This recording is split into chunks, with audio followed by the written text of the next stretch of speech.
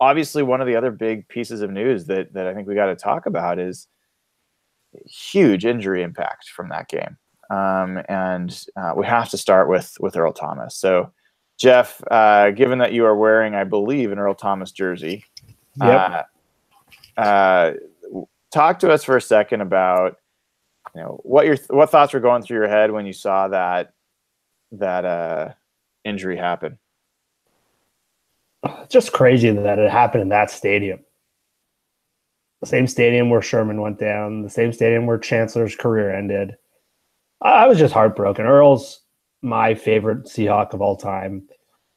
I was, I just love watching him play, and it was just crushing to see him go down like that, and just the way it happened, and the whole middle finger thing. It was just, for me, it was heartbreaking. He's not only my favorite player to watch, but just the way the Seahawks mismanaged the whole thing. It was just a sad ending, and I don't know. It's just every time we play in Arizona, it just seems like something like this keeps happening. Last year there was that game, there was the Super Bowl, there's it's just that stadium's a nightmare. But yeah, I was just devastated. It's sad, and just the whole way they mismanaged everything. That's all I kept thinking about. Just they wasted their best asset and trade chip in a team that's probably going nowhere. And to have him come off giving the middle finger, I can't disagree with what he was doing. Yeah, well, I mean, I don't think that's necessarily the classiest move, No, no. but understanding why he was doing it, empathizing with what he was going through, I think it doesn't take a lot to get there. At least I think if you if you value empathy at all, um, Nathan, what is what? Let's assume for a second that this is the last game that Earl Thomas plays as Seahawk. Um, where does he fit in Seahawks history? What kind of player does he? What has he meant to this franchise? I think he's probably right there with Walt. And probably like you can probably throw Tez and maybe Largent into that. I mean, I, I don't know. It's really hard to wrap your head around it. Like it's been a few days now, but it's still like really soon. Like it's still hard to believe that we're never going to get to watch Earl in a Seahawk uniform again, probably. But I mean, he's been huge. He's been like, I mean, he's got to end up being maybe the best defensive player they've ever had. He was not just really good; he was integral to everything that Pete wants to do. Like I mean, there's always the jokes that Richard Sherman's only good because of Earl, and Earl's only good because of Sherman and Browner and all that stuff. But like, he really was kind of. I mean, he was a key guy. Like, and it's just. It sucks that we're never going to get to see him play for the Seahawks again, probably. Like, there's no way to like spin this positively. It's a bummer that it ended poorly. Like, I sympathize with him. I agree with him, but like, it sucks that this relationship is kind of in a bad place. It's just time will heal that and all that. But yeah, this one's it's just a bummer. It's a bummer emotionally, and it's a bummer for the team. Like on the field, they're going to be significantly worse for this. Yeah, no doubt about that. And I don't know if you guys track with this, but I think there is some irony in that the reason that the team, one of the reasons the team was hesitant to give Earl a long-term deal was because of potential injury. And one of the reasons that Earl wanted a long-term deal was because of injury. And end of the day, the Seahawks are going to walk away with nothing, zero, from this. And so Earl, from all the reports I've read, and physically, if it's this clean break and, maybe he'll have a rod put in there, and he should be good to go by free agency next year. There's even some case to be made that he's saved some wear and tear on his body by just having this break, and he's already shown he can come back from this type of injury, and this is not as severe as the first. He still should be able to get a decent payday. It won't be as good, but it's really the Seahawks, ironically, that lose out for not lack of a better phrase, crapping or getting off the pot. Like they tried to shoot the I don't know what the phrase is, but like they tried to hedge their bets, and end of the day, they ended up really screwing the franchise by doing that. Like they ended up screwing Earl, and they ended up screwing the franchise. This idea that they were going to wait and see if they could beat the Rams before they would trade him, like, who fucking cares if you can beat the Rams? I do, but I mean, yeah, but like it's we're talking about 4 years. We're talking about, an extension for Earl, which is like 3 years, probably 2 or 3 years, or a draft pick, which is 4 years. So I had people in my mentions like, well, the better team doesn't always win, or, who knows what could happen. They could be right there in the running for the, like, who fucking cares if they can get lucky and beat the Rams once, or if they can go on a hot streak and they can, like, this isn't a Super Bowl team, and you can't think about, well, let's see how we can do it. And beyond all that, if John Schneider can't figure out what he expects his team to do against the Rams this week, that dude should be fired. Like, it's not hard to figure out that, like, one of these teams is way worse than the other. And yeah, maybe the Seahawks can be a plucky playoff team. Like, anything's possible. But the idea that they weren't going to trade him because, well, let's just see how we do against the Rams is ridiculous. Is that real? Is that something that's being reported, or is that something that fans are saying? It's been reported as a rumor. So it's coming from media people. Oh, God, that is so transparent. That is the Seahawks front office trying to save face in some way and say that. Why did the teams do this? If you're going to save face, don't put it out there that you're we're going to save face by telling everyone we're idiots. Like, how are you saving face? Exactly. Come on. Yeah, right. It's been a consistent problem for them.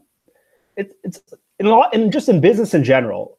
Getting to the top is not the hardest thing. It's staying there and maintaining it and making tough decisions and being forward thinking. And we've talked about Pete and Shoddy, and this team isn't forward thinking.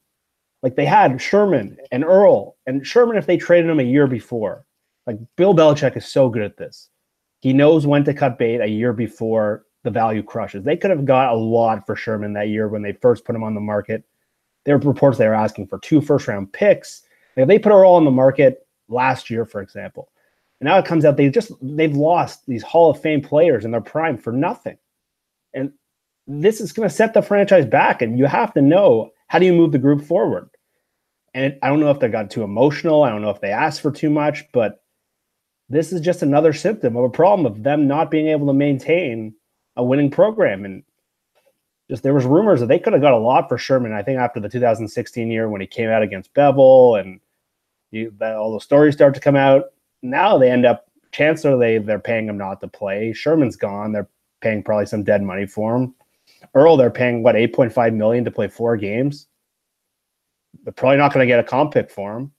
So, yeah, this is a massive bungle from the front office. We've talked about this multiple times, and this just was the exclamation point. This is the crap topping on the shit cake they've been making for a while here. So it's unfortunate. But when I look back, talking just about Earl, I mean, he deserves some more attention for a second, and just what he's done. Assuming this is his last game, I'm interested in where you guys put him relative to all the other members of the Seahawks roster that won that Super Bowl. So,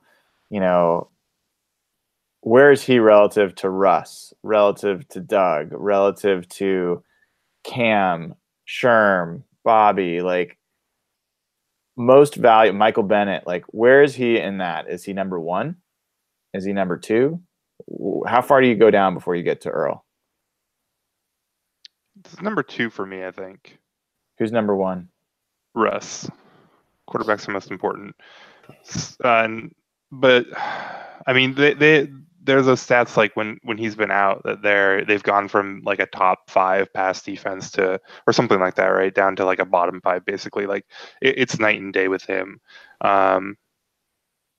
It's surprisingly tough to like try to rank those guys. Like I love all those guys, but I think if you're being really, if you're just looking at like the value they brought and like the production, I think Earl's got to be number 2. How about you, Jeff? Yeah, if you're looking from just purely positional value, as Nathan's indicating, then he probably has to be behind Russell. But for me, just if you're looking at purely just like individual value, I would have him number 1. And he doesn't play a position nearly as important as quarterback, but I just think Earl was like the true sense of like that all-American blue chip talent, just like the kind of rare player that just doesn't come around very often. Like high school superstar, 20-year-old starter in the NFL, second year Pro Bowler. Like this guy's a first ballot Hall of Famer. Like he's like an Ed Reed, Troy Polamalu mix in one. And those are 2 of the greatest defensive players of the last like 30 years. Guys like that just don't come around. They don't hit in year 2 and year 1 and take like when was the last time they've had anything close to Earl? And yeah, they had so many good players, Sherman and Bobby and Bennett and Averill and Marshawn was another one of these blue chip guys. Even if you go through all the teams in the NFL, how many guys truly have like that blue chip all-American first round pick? Like even the team like the Vikings, who's loaded, they don't have a guy like that. Like the Rams have Gurley and Donald, but Sue and like Earl is that guy, and he's been great for 8 years. And I'd have him the most important player in the Seahawks. He's been the best player probably since day one. Yeah, I think it's fair to say that Earl and Sherm were the 2 that were the best at their position from those teams. Like Russ was never the best quarterback. Bobby probably not the best linebacker. I mean, him and Kuechly and a couple other guys are in there. But yeah, I think Earl is pretty clearly he's got to be the best safety, right? I don't know who's better during that stretch, and same for Sherm. Sherm was the best corner in the league for 3-4 years. Yeah, that's where I was exactly going to go. Is that team, the best part of that team was the defense. It was a historically great defense. That defense was predicated on safety play first and foremost. The pass rush came later. Pass rush, yes, it came in 2013, but 2012, 2011, when it was still the number 1 ranked scoring defense and number 1 ranked yards against defense. It started with that secondary, and it started with a single high safety that could cover sideline to sideline. And there's nobody else like Earl, really in the league. And wasn't really someone super like. I mean, people talk about Ed Reed, and it's not that there's never been great safeties, but Earl's speed, his speed, it was extremely rare, and how he was able, and his game speed, the way he was able to play was extremely rare. So I think you could make a case for him being number 1. There's probably a case you could make for Marshawn being number 1, or definitely for Russ being number 1. I think there's a lot there, but he's been a huge part of the franchise. He's up there with the Kenny Easleys, and definitely an all-time Hawk. Will be in the Ring of Honor. And if the Kenny Easley thing smoothed over after all these years, I'm not too concerned that the Earl stuff will smooth over when the time is right. So